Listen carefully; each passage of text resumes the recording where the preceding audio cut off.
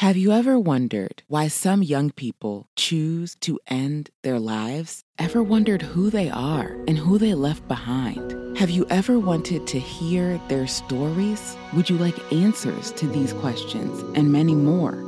Welcome to Suicide Pages with Dr. Lulu. Her mission is to shine light on these young people, create awareness for, and educate the world on youth suicide. Opinions expressed in this podcast are those of Dr. Lulu and her guests. They are not a substitute for professional advice. If you are experiencing suicidal thoughts, call 1-800-273-TALK or send a text to www.crisistextline.org. Now, here's Dr. Lulu.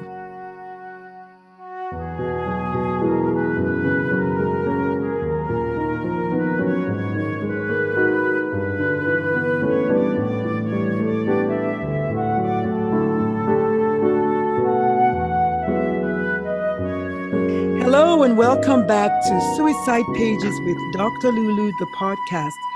Hi everyone, my name is Dr. Lulu, aka the Momatrician.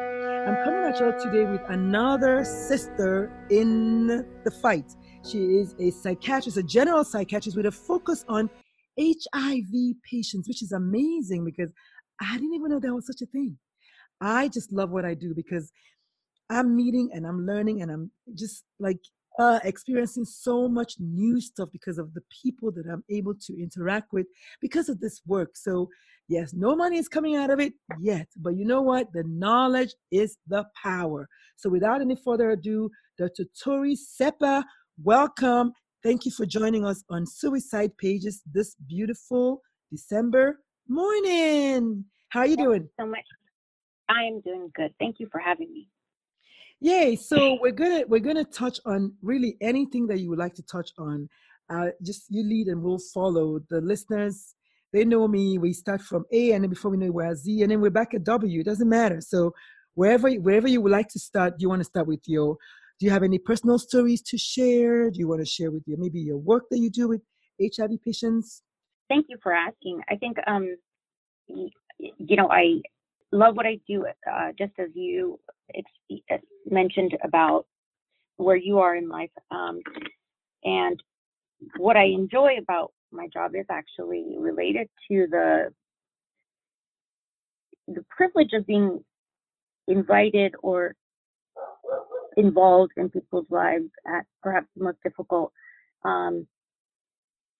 junction along the timeline that is our lives, or defines one's lifetime. And HIV psychiatry is certainly a big part of that. But I also really, I think the reason it's a part of it is because of the patients I've historically taken care of. I have been in correction. I was in corrections for many years as a correctional physician. And I've learned a great deal about caring for those who are not visible. And what I mean by that is we have, on one hand, in society, a very visible culture of selfies and making things, having filters and presenting an outward sense of who we are now. And some of that can be very healthy. I think some of it is very important to have a place in life to mark as your own and who you are, to define yourself on your own terms. It's empowering. Interestingly, the work that I chose to do was with a population that really has no visibility and is very homogenized, and we really don't hear from them. They're behind bars and they're wearing the same outfits, all of them. I mean, it's the opposite of having identity. And so from that, I've had the privilege of being exposed to caring for very sick patients, both I consider psychiatric illnesses, not medical illnesses, so kind of we say co-occurring HIV and neuropsychiatric presentations, and also reproductive psychiatry. I've taken care of many, many pregnant women and postpartum women also who are not doing so well. So I think the population I generally have gravitate towards are those I think we don't see. And why we don't see them is, they're sometimes not visible. Society has, we have places they are now, or, we are not culturally open to seeing certain things. And suicide is one of those. And that's why I wanted to participate in this discussion today. Suicide is very often seen as, I believe it's almost viewed in some ways like it is contagious. If you say it, I know. maybe you're going to get it. Mm-hmm. Or it's something. And I think the issue that I have a lot of times when the discussion comes about these difficult topics, whether it's HIV disease or it's having a son with, let's say, I have patients who have sons with schizophrenia or daughters with schizophrenia. Very difficult discussions. Suicide. What I hear from people is less about their own feelings of shame towards their family member, but more about worry that that society or others will define that person with a given term, right? And suicide, I would categorize along with those terms right there with HIV and schizophrenia. It is almost it's like a scarlet letter, right? If you're, Well, I mean, it's a taboo. I mean, it's a taboo here, it's a taboo there, it's a taboo everywhere. And with taboos comes shame and silence, which unfortunately, is what kills us. It's the fact that I can't talk about it. In my new book, it's funny you said that, because in my new book, I actually mentioned, I just kind of like maybe 3 lines about the fact that why are you able to talk about your son's asthma and I can't talk about my daughter's schizophrenia? Actually, I think I used those exact words because yes, my child has mental illness. Or why is my depression less important than your arthritis? Because my depression is termed mental illness. Why don't we just call it all illness? And that's actually what those are the words, I think that's the line I used in there. I can't tell you what you just said pretty much is my motto for practice. It's actually, I have it on, my patient, I tell them the first time I see my patients, I say, what are the terms that are used to describe whatever it is that has brought us together? I want you to forget about those right now. Mm-hmm. There is no behavioral health, because guess what? There's no American Board of Behavioral Health. Oh, wow. Term behavioral health implies volitional control. Somehow your behavior wasn't correct. Was it? That's not true. That's not what I did not take my exams from the American Board of Behavioral Health. That's an insurance company made up term to make it seem optional. Mental illness or mental health. I'm also not board certified by the American Board of Mental Health or Mental Illness because there is none. I am board certified by the American Board of Psychiatry and Neurology. And so you are here just as you would be seeing an endocrinologist, a rheumatologist, a family physician. There's no difference actually, because I am board certified in a specialty under those medical specialties. I don't know about what mental health or mental illness, these terms are not actually within the medical specialty that I have learned. So what you have is a medical problem. Exactly. That's why you're here in front of me. And so I just wish more doctors will have that mindset of the fact that, lose the mental aspect. If we lose the mental aspect, will you feel the same way about this? If the answer is yes, then lose the mental aspect. Just take that one little word there, which in Nigeria, I mean, you think it's bad in America? Try Nigeria, try the third world countries, try Africa, try, wherever else. Yeah. I don't know when this whole, I don't know from whence it came, but it is here and it's almost here to stay. And when a country is losing the young, the next generation on a daily basis to their own Yes, hands. I don't know what is more serious to talk about. I don't know anything I that is agree. more serious to talk about. I agree. I find it shameful that we live in a country where we are uh, able to treat a patient having a stroke within 60 minutes with a powerful agent that will lyse a clot and prevent this person from having, 10 to 15 years of severe a drop in their functional status. However, for our youth, we are nowhere near addressing what their needs are, what is causing the suicide rate that's now, and by the way, adolescents, second leading cause of death right now is suicide.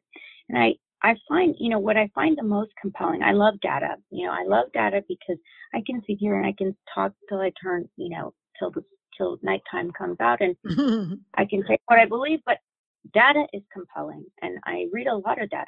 And when I look at data, I can see just from studying the number of deaths, from the type of deaths in the last 20 years, what we have prioritized, and the population we have prioritized in this country as being most important. Because in 2017, it was the first time since World War II, actually, since the life expectancy in the United States, and we're talking the United States here, life expectancy, right? We don't have, tropical illnesses. We don't have war on this land, right? Life expectancy dropped for the first time since World War II. What? In the United States? How did that happen? Well, it was due to a 50-year increase in suicide and drug overdose. Now, when one sees that, even though cancer deaths are at their lowest, smoking is at the lowest in the history of the United States since they started keeping track of it. When we look at those compelling numbers, what it tells me is this country doesn't think mental illness or psychiatric diagnoses exist. They believe it is non-essential. And then this is a country that's supposed to be trailblazing or blazing trails. This is supposed to be a country that is supposed to be ahead of the others. So imagine the burden in the third world countries. And I tell you, I hate to say that my book, but the truth is, it took me 17 months of research to write this book. And my eyes were open and my mouth was wide open. Just to look at the behavior, the attitudes towards suicide, the attitudes towards people who have HIV or people who are molested, the attitudes towards the indigenous population in Australia, for instance, in Canada, in America, and just those little things, and you wonder why suicide rates are highest in Native American youth, for instance, or Aboriginal youths, because they don't exist. You're talking about invisibility. Those guys are not even visible in their own country. The African Americans, the study that came out in October said that African American children now have the highest rate of suicide attempts. Meanwhile, suicide attempt is the most significant risk factor for suicide death. So if suicide attempts are highest now in African American, I wonder why. It's like I'll tell you why. Decay, I'll tell you why. Let me tell you, there's two reasons. One is, we did not pass the mental health again was separated from what I should not be separated, which is psychiatry and neurology, was separated into behavioral health and mental health. We did not have parity law until 2010 with the ACA, but it was not really implemented until 2014. Only 7 states have laws to enforce, quote, mental health parity laws, okay? So what we still have is a 2-tier system. In 2017, only 21% of psychiatrists were paneled by insurance carriers. I happen to be paneled, and I can tell you exactly why we're not paneled. I applied for Medicare to become a Medicare psychiatrist 12 months ago. They have not yet approved it, so I have 7 patients I see right now. How about that? How about that? And then, so yeah, you need psychiatrists. Everybody wants a psychiatrist. Nobody wants to actually pay for a psychiatrist, including Medicare. Aetna, I applied 13 months ago. They said they sent my contract last February. Got what are you talking about? Stories, yes.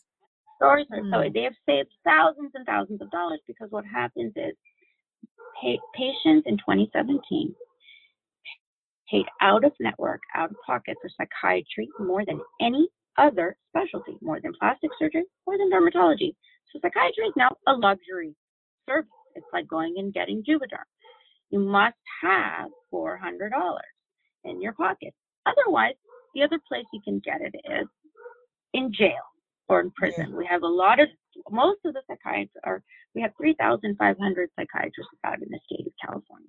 600 work for the state. 300 work for the California Department of Corrections. So what you're looking at here is a 2-tier system. One is for you, when you cannot get care long enough, you will get somehow into the system where you're either in a state hospital or you get incarcerated, and that includes juvenile camps, by the way, or you have the cash and you pay it as a luxury item. And that, I believe, explains a great deal of where we are right now, including who is incarcerated. If you look at the demographics, we have an incredibly disproportionate number of African Americans, 44%. I know this, it's terrible. And why? So let me give you an example of this problem. I said I was in corrections for 5 years. My last position, I started at the county jail in Los Angeles, large system. Then I went to a federal ICE facility, and then eventually to the California Department of Corrections. I became the chief psychiatrist at the women's prison here in Southern California. There are 2 all-female institutions out of 35 institutions. This is the largest correctional system in the country. On our site, California Institution for Women, we have not 1, but 2 licensed inpatient psychiatric hospitals, totaling 55 beds when I left. Another, I think, 10 beds have since been added. So that's, we're talking licensed inpatient psychiatric beds on inside corrections, okay?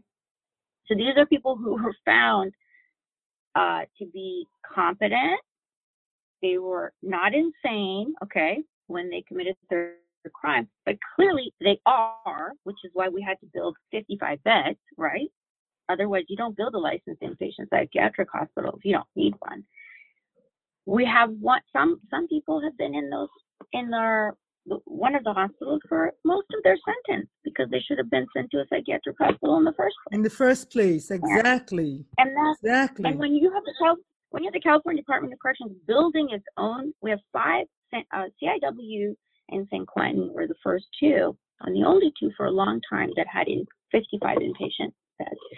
Now you have 5 institutions at the California Department of Corrections that have official state hospitals on site. Okay, so that tells you the legal system, that's not working. If we have to build the psychiatric hospital in the prison, right? Looks like we're sending some really sick people, to prison. Maybe we should think about that. So there are more psychiatrists actually at CIW than primary care physicians. We have,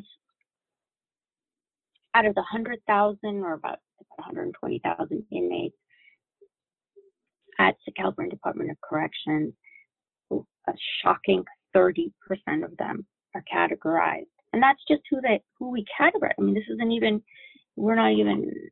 people will hide their illness when they first come in. I mean, this is a constant population that's coming in and out. But 30% are officially within what they call mental health, meaning they have a psychiatrist. 30% of the 125,000. And when I look at that, that tells me as a society we have we don't see people who are sick, Yeah. and they are, quote, mentally ill, and we don't care. And Yeah. so that's why I Because really the believe jailhouse that is a that's representative of the real population. I mean, it's a random sample. I mean, it's the Mhm. best sample ever of what's really happening in the real population. It's very, very sad. It's just, it's terrible. Very sad. We have a very high suicide rate inside the prisons, all correctional systems actually, but probably, I have spent a lot of my 5 years, those 5 years. It's been 2 years since I left. I feel like I paroled. I'll be honest with you. The world is very different after 5 years behind bars, even as a doctor. But I I saw more. Every day, my day was about suicide when I was in corrections. Every single day, we Wow. either cut somebody down, resuscitated someone, or I was seeing them after the suicide attempt, or I was. We had. It was a. I mean, I don't think I can ever. I've been at every phase, every along the process from them contemplating, them thinking, they saying they don't want to doing it, to bringing them down, to resuscitation, to trying to prevent it, to it's an incredibly um, heart wrenching. I was just going to say, Uh, must be just one is too many already. And then how do you, as the provider or the doctor, mhm. you also safeguard, your heart and your mentation, so to say? Because I barely Yeah, do one hundredth of what you do, and my wife is always saying, "Oh my God, you need to make sure that sure. you get someone to talk to," which she's right because suicidal teens are human beings, but for you, that's Yeah. like cutting people down on a daily basis. I don't know. I just don't know. I don't know. It's a good question. I think you raised. I wrote. I think that when I worked in corrections, it was in some ways it was actually easier because um, I my um, I you have to be if you walk in there and you don't have hope in your heart, everyone's going to feel it, and you just can't afford that when you work in that kind of environment. Yeah. You have to see the world as the cup as half full, or you cannot hang in that world, because so many people are looking at you as a representative of what's the potential. And an example I'll give is, I I was always gonna used say, to yeah, on wear. a representative of some degree of sanity for all it's And worth, and what's possible? I always yeah. used to tell the inmates, I used to, I like to have like nice, I blow dry not right now, but sometimes you know, like, I'd have this leather backpack I'd put on, and I have these leather boots, and sometimes I worried a long time because I thought, oh, I don't want to wear things that the inmates feel they cannot have. And then one of them, what I realized is when I would wear these nice shoes or this bag, or I'd blow dry my hair out, the girls would say, Dr. Saba, you look nice. You remind me of what it looks like, what life looks like on the outside. So Oh, I thought, hey, you know what? People, if I actually walk in, not looking schleppy, and I actually not do my hair and I put on clothes to see them, it's a reflection of who they are, because I'm caring for myself, because I'm going to see them like this. And, mm-hmm. so I would always get dressed up, and when I would see them, and I'd make sure that they knew that, it doesn't matter if you're going to see this doctor here or there or in an office somewhere, I'm going to wear the same clothes. I'm going to look the same.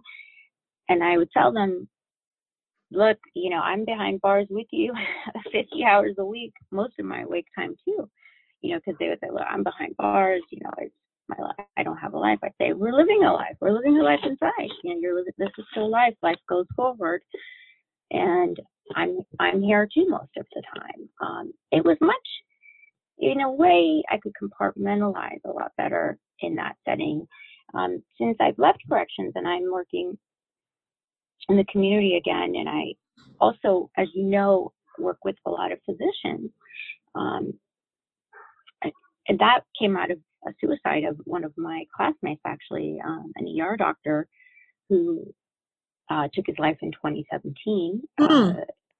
And that's the reason I started the group, the physician to physician group, actually, was because I believe that, he was isolated and I didn't see the signs, and I chose to ignore them, even though I'm a psychiatrist. And I wish that I hadn't, and I wish that we could have been, if we can be there maybe for each other, maybe, we could prevent at least one physician suicide. Yeah. We have a higher rate of suicide than Are you telling me this? I know this. Yeah, it's terrible. And we are the ones that are supposed to be taking care of others, but then again, unfortunately for us, we're not even allowed to cry for help because, the board is going to get you. Oh my God, you cannot work impaired. Right. But wait, isn't it normal? I spoke to someone because I had that article that went viral on Kevin MD. I didn't realize it's been shared like almost 700 times. I didn't know that. And this lady was like, she's afraid to come out with the fact that 10 years ago, after her husband died suddenly, she was actively suicidal. 10 years ago. She's afraid that the board is going to come back and say, wait, 10 years ago when that happened, you were impaired. I was like, what? Wait, you're supposed to be sad if your husband dies suddenly. It is a normal reaction. Because you're a doctor doesn't make you not be normal. And that's when I said, I'm not going to see a doctor who doesn't have normal feelings. It's normal for you to feel that bad if your husband just dies suddenly. Are you kidding me? She can't come out. Oh my gosh, she just can't. We can't talk about, we cannot have an open forum, and that will eat away at us. And it is. And if you look at the loss of life, it's now a public health problem, by the way. It's not just physicians' problem, because physicians see so many patients, each of us. It's about 3,000 patient contacts per year. Just due to suicide alone, we are losing 1 million patient contacts a year. Exactly. So exactly. And that 1 million, I don't even know where that number came from, because I've heard about that 1 million before. But my thing is, first of all, we don't know the correct number of doctors that kill themselves, because the 5 that I've known this year, and I spoke to Dr. Leah the other day, she knew 3. None of all those 8 was written as a report by death. Yes. Suicide. Yes. In fact, the doctor, my classmate, who did take his life, who I started the group in his honor, actually. So we didn't know how he died for a couple of months. It took me some time to do, or maybe a month, maybe a couple of weeks, do some investigative journalism. It felt like a couple of months.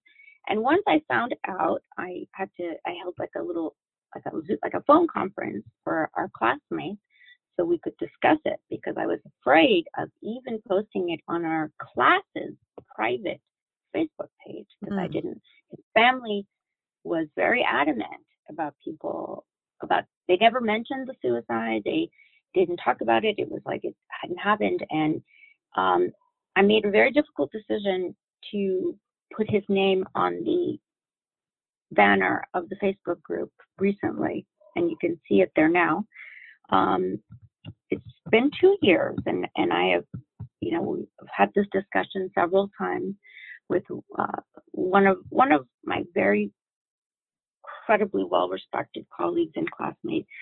Had issues with my mentioning his name in the group, even about his suicide, and I said, we need to own this as a profession. It's not just Jason's suicide, it's all of our suicide. It's everybody's problem. And the funny thing, one of the reasons why it's like, I can't think of anything else except a positive, and I don't want to use the word positive, but it becomes a ripple effect or a positive feedback. Is that the word? No, that's not what I want to say. But the more we don't talk about it, the more we are isolated. The more we're isolated, the more we want to, kill ourselves in isolation. Then the more we don't talk about it, and it just becomes like, is that catch-22 or whatever the fancy phrase for that? And then it's like, I don't see any end in sight, because, oh my God, I can't talk about it because I don't want to lose my job, Well, but if you don't talk Yeah. about it, you can't get help. And if you don't start talking about it, I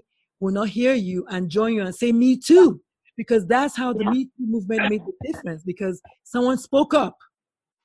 Yeah, exactly. I totally agree with you. I think that that's really a significant, if we don't talk honestly about that, then there will be no relief.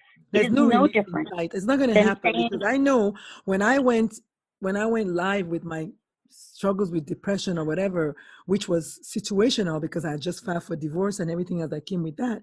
It was one male doctor that said to me, "Oh, be careful, lest the board will hear you." I said, "Lest the board will hear my truth." Is that the problem mhm, here? That it's not normal for no, me to be depressed after a divorce and find out that I owed X amount of thousands of dollars to the IRS? Isn't it normal behavior for me to be sad about it? You want me to fake mhm, that kind of thing? Well, I can't. And guess mhm, what? The same board that he was worried about did an article on me because it's like, oh, wait, look, someone is owning it, the Texas Medical Board. So we have to be careful that we yeah, don't certainly hush ourselves. And then because they're looking at you funny, it makes it worse. It makes the stigma worse, the silence worse, the shame worse. absolutely. It is not, and it's really is not about is not about.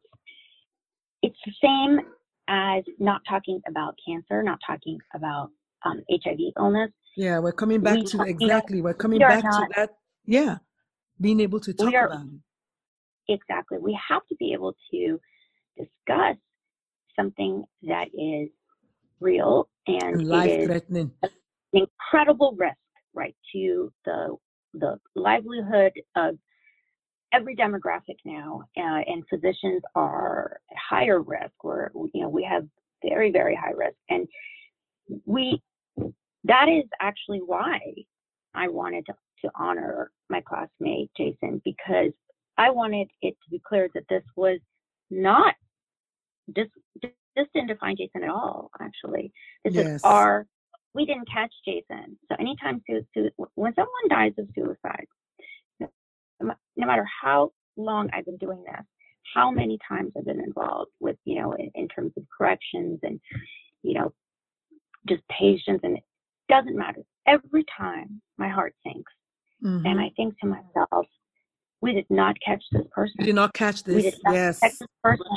We did not catch this person. And even when I hear it Because about as you and I celebrities, know, four out of five of them leave a sign. Or rather, we didn't catch. 4 out of 5 of them leave a sign. So yeah, you're right. We did not catch it. But one thing I wanted to go back and say real quick.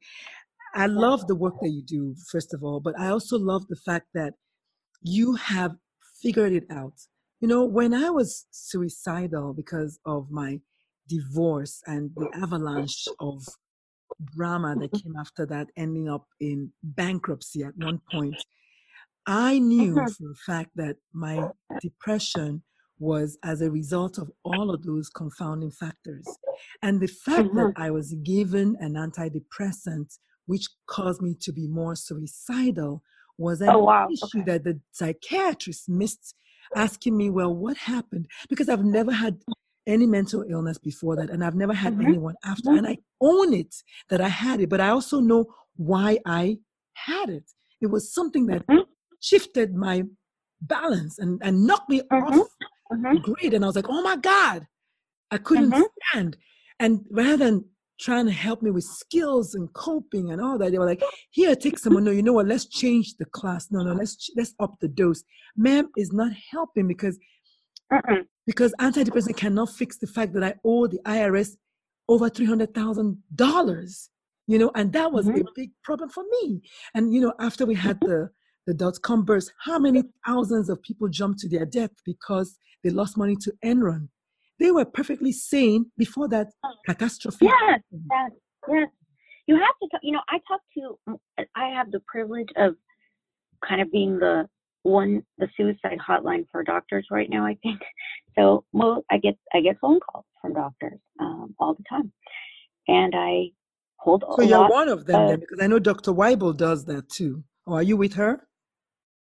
No, we don't. We are. It's not part of. No, I do it Okay. separately, and we're actually setting up a formal doctor to doctor hotline right now I would where love to be part of we're that. Let setting. me know. Yes, Let me know. great. And We're you know setting what? up a Before we finish, I'm going to ask I you know for the link. Yeah, because I would love to be part of that. This doesn't get any better than we're setting coming up from a so place that we of have no, you know? 365 days of coverage where you can call another doctor when you're in distress, because sometimes that's just what you need to do. What you need, yes. And you just need to call another doctor and ask, and maybe they'll say it's okay. Maybe they say they've been through it.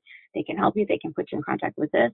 Worst case, maybe they need to refer you, to something more emergently. But at least you're talking to someone who can see the world from your perspective. Yes, And that is we're so setting this up right critical. now because I've had such a privilege in talking to people, and really I find that what they tell me, they're so afraid to tell anybody, and I'm like, that's it, that's all, you're afraid to tell. Okay, I'm gonna give you my seal of you're okay. How's that? So let's figure out how you can get out, or I say, look, I need you to call. Either if you can't get into a psychiatrist, call your primary care physician. But you might benefit from maybe something while you're doing this. I don't know. Or I say maybe you need to go kind of think about taking some time off from work. Sitting down, taking FMLA, exactly. take FMLA, sit down, plan this out. Taking time off from work is so critical because you cannot focus on the problem at hand if you're too busy focusing on 35 patients a day. You can't even check your email. How are you gonna find another job? How are you gonna find another job when you're like finishing notes at midnight? So they're not gonna find another job. This problem's just gonna get bigger and snowball. Get FMLA. You don't have to explain why it is. That's why it's FMLA.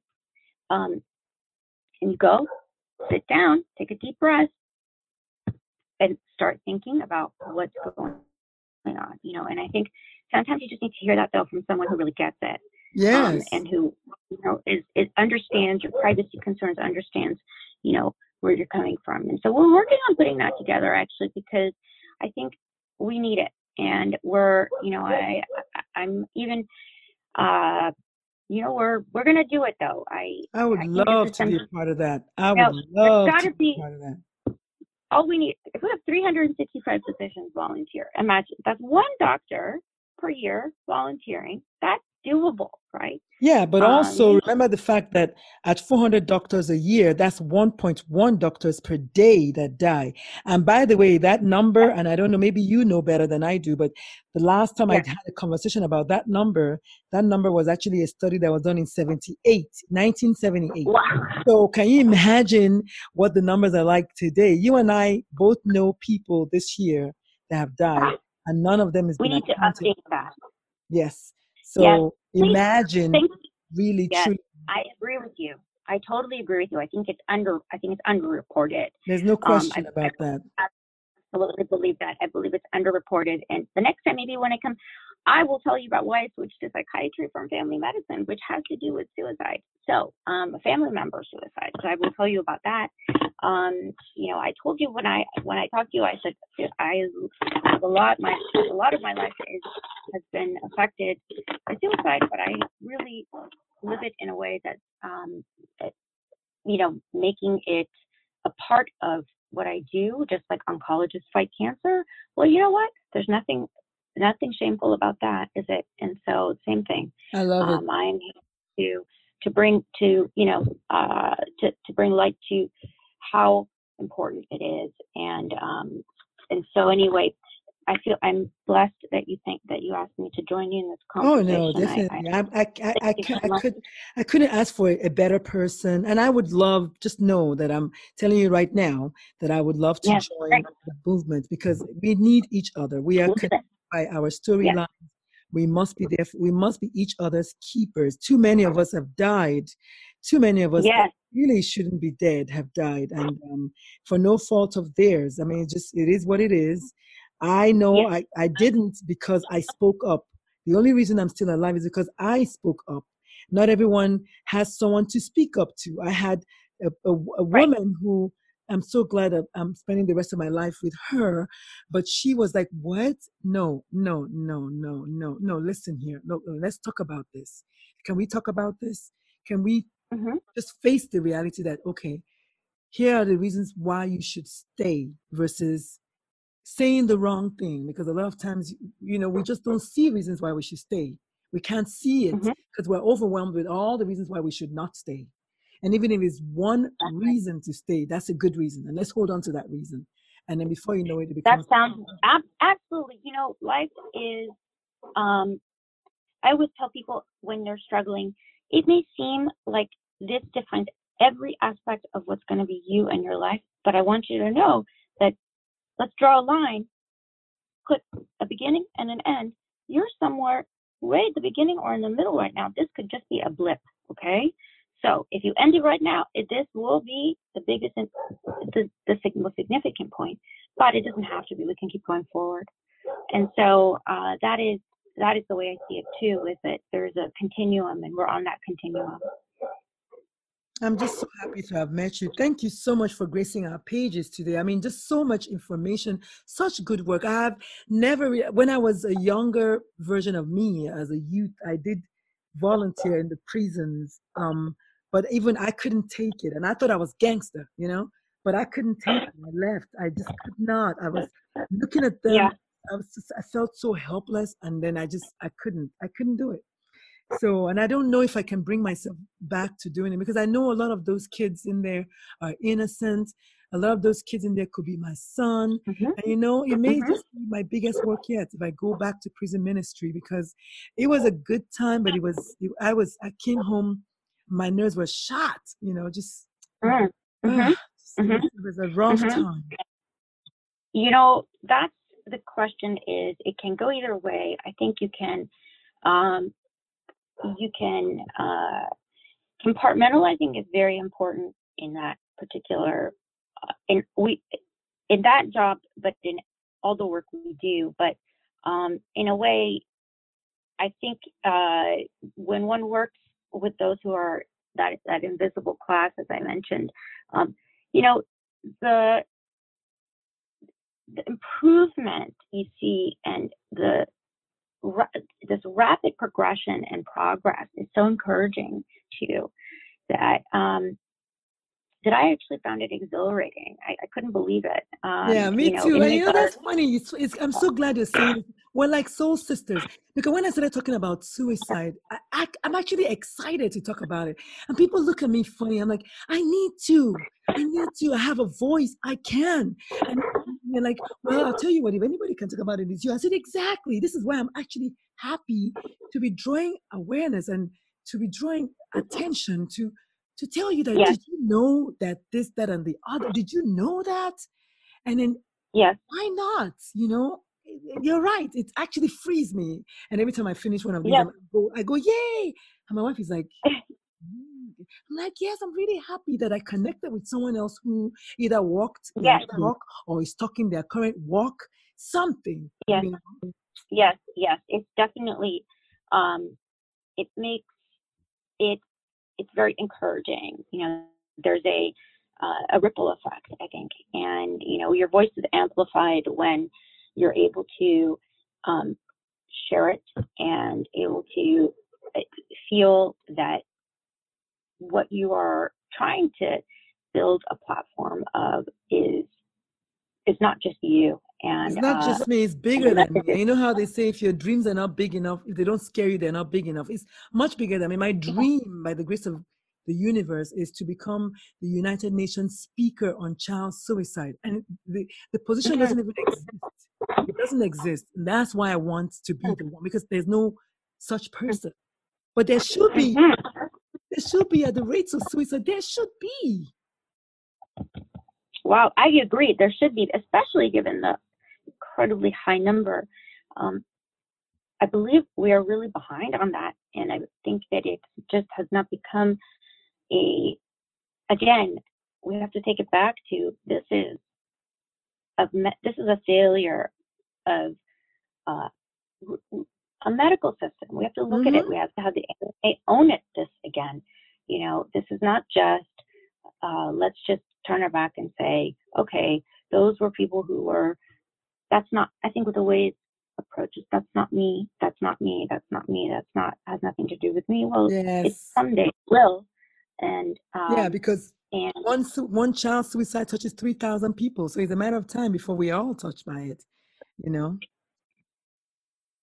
yes, I agree. It has a huge impact, um, and I believe that we really can make a difference. And this is a preventable death.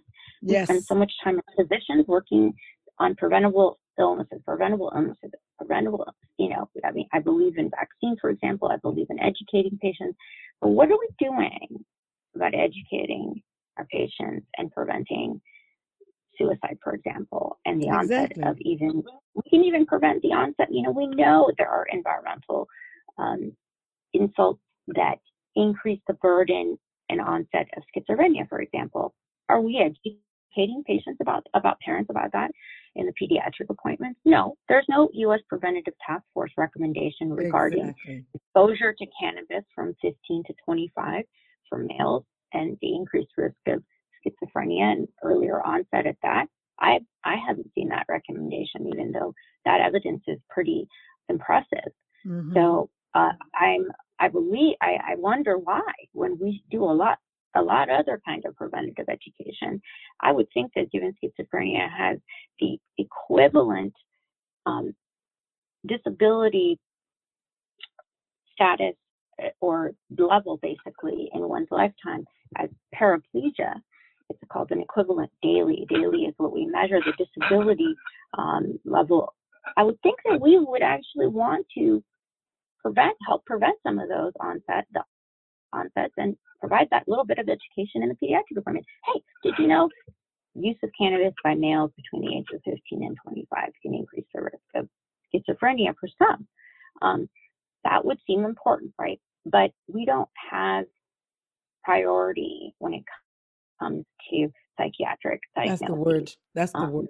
We don't have a priority. We don't. It's not going to happen to me. It's somebody else's problem until it becomes my problem. Then it's like, wait, what? That is so true. So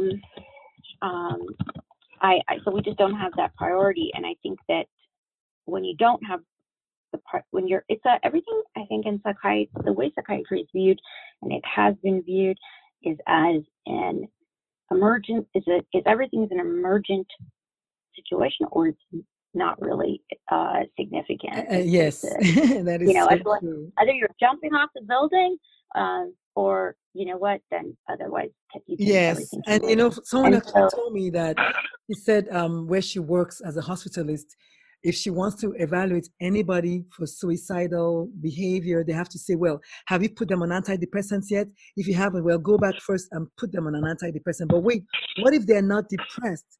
What if they're just overwhelmed? What if they have mental anguish? What if they have emotional anguish? What if because their son died in a nonsense school shooting, what if it's not something that right this moment an antidepressant can fix?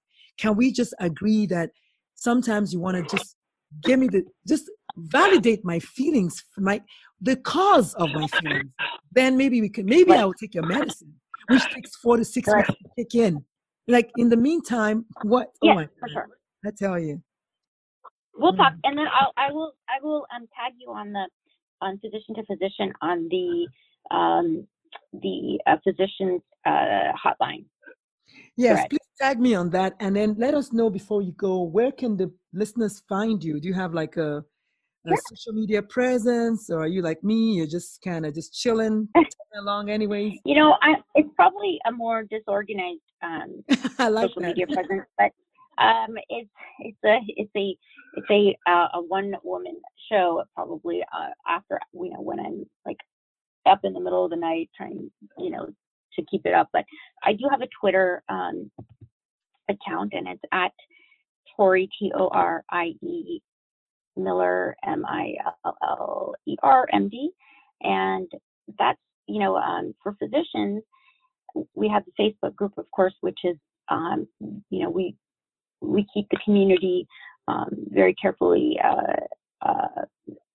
The group really a physician and so I found Torie Sepper. MD. That's not you? Oh yeah, sorry. Yes, I just gave you my old handle. That's right. It would help if I would be better at social media if I knew my own handle, probably on Twitter. Tori Seppa, MD, right? Yes. Tori Seppa. I'm so good at promoting myself, don't I? Am Yes, I? awesome. I love it. I write Oh I my write a lot goodness. for Kevin MD.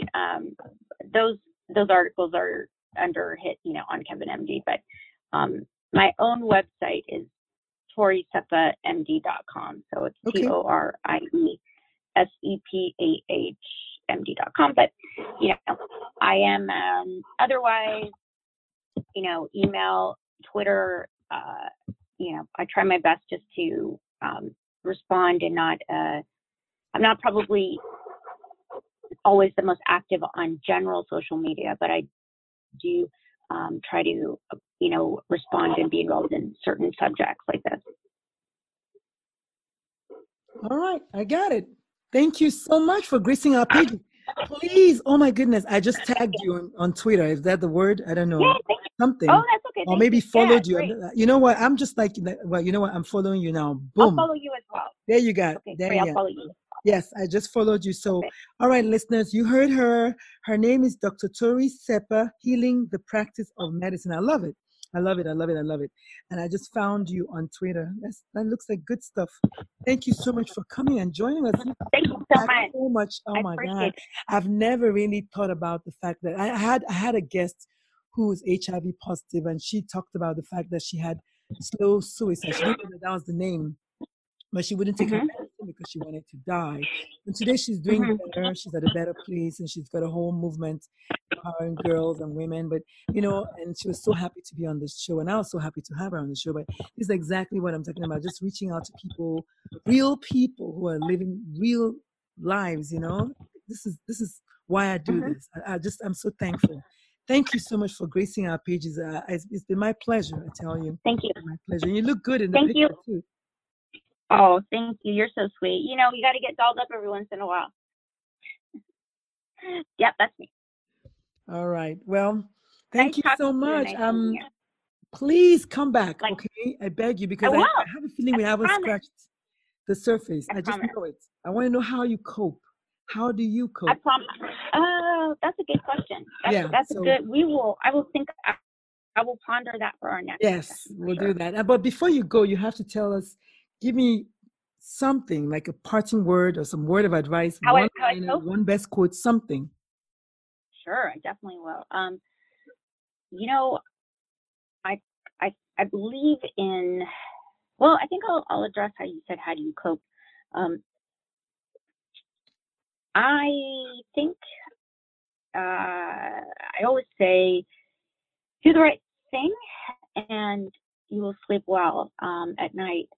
And that is still the motto I'm still living by. I might take the long way, often even if it's with patients, but it's a lot easier to cope and to kind of absorb all of the complex kind of issues and stories and problems that kind of come my way when I feel I have done the right thing for the patient and done the right thing for in whatever I'm trying to do, and not taking a shortcut, even if that means my notes might be a little bit later, or I might not see as many people in a day, I might run late, but I really believe in doing things, do the right thing when faced with a challenge, because you build you one challenge at a time. How you deal with that challenge is really how we become who we are. It's not really when life is easy, everyone's pretty pleasant. It's during the challenging times that we have the opportunity to build our character. So I try to approach things just with very simple ethical rules that I have. Just try to do the right thing, think about it the right way, and hope and believe that there will be. I can at least. I will have tried my best. That's what I always say. If I can try once I cannot try my best at something, or if I feel I cannot give it my best, the challenge is then I need to step back and learn that. So that's what I'm trying to learn as a way of coping, is to say, oh, you know what, I'm at a limit right now, and I need to step back. So that's the other aspect of it, I guess, building limits, and knowing how to stay within them is a method of coping that I think physicians are, we all are trying to learn as we go along. All right. Well, thank you so much. I appreciate it so much. I took so Thanks, many Jen. notes. Oh my God. I've been writing, and trying to listen and then write. But geez, ladies and gentlemen, you heard Dr. Seppa. She came here and she laid it out. She's doing great work, taking care of those who actually take care of you. Physicians, y'all need to talk sometimes. Let it out. Come out of that place, that dark place, and share and save yourself, for lack of a better word. But she also takes care of the invisible. I love that. She takes care of those who are not seen, those who suffer from depression, those women that are pregnant, the HIV positive patients, the people in jail. I have never really thought about that. So I really appreciate you for coming and joining us today. Thank you so much. And I hope you come back. Because I don't plan. Oh, yes, I will. Good talking to you. I will come back for sure. Thank you so much again. I will. Good talking to you. All right, ma'am. God bless you. Have a wonderful day ahead. You too. God bless you. Thank you. Bye.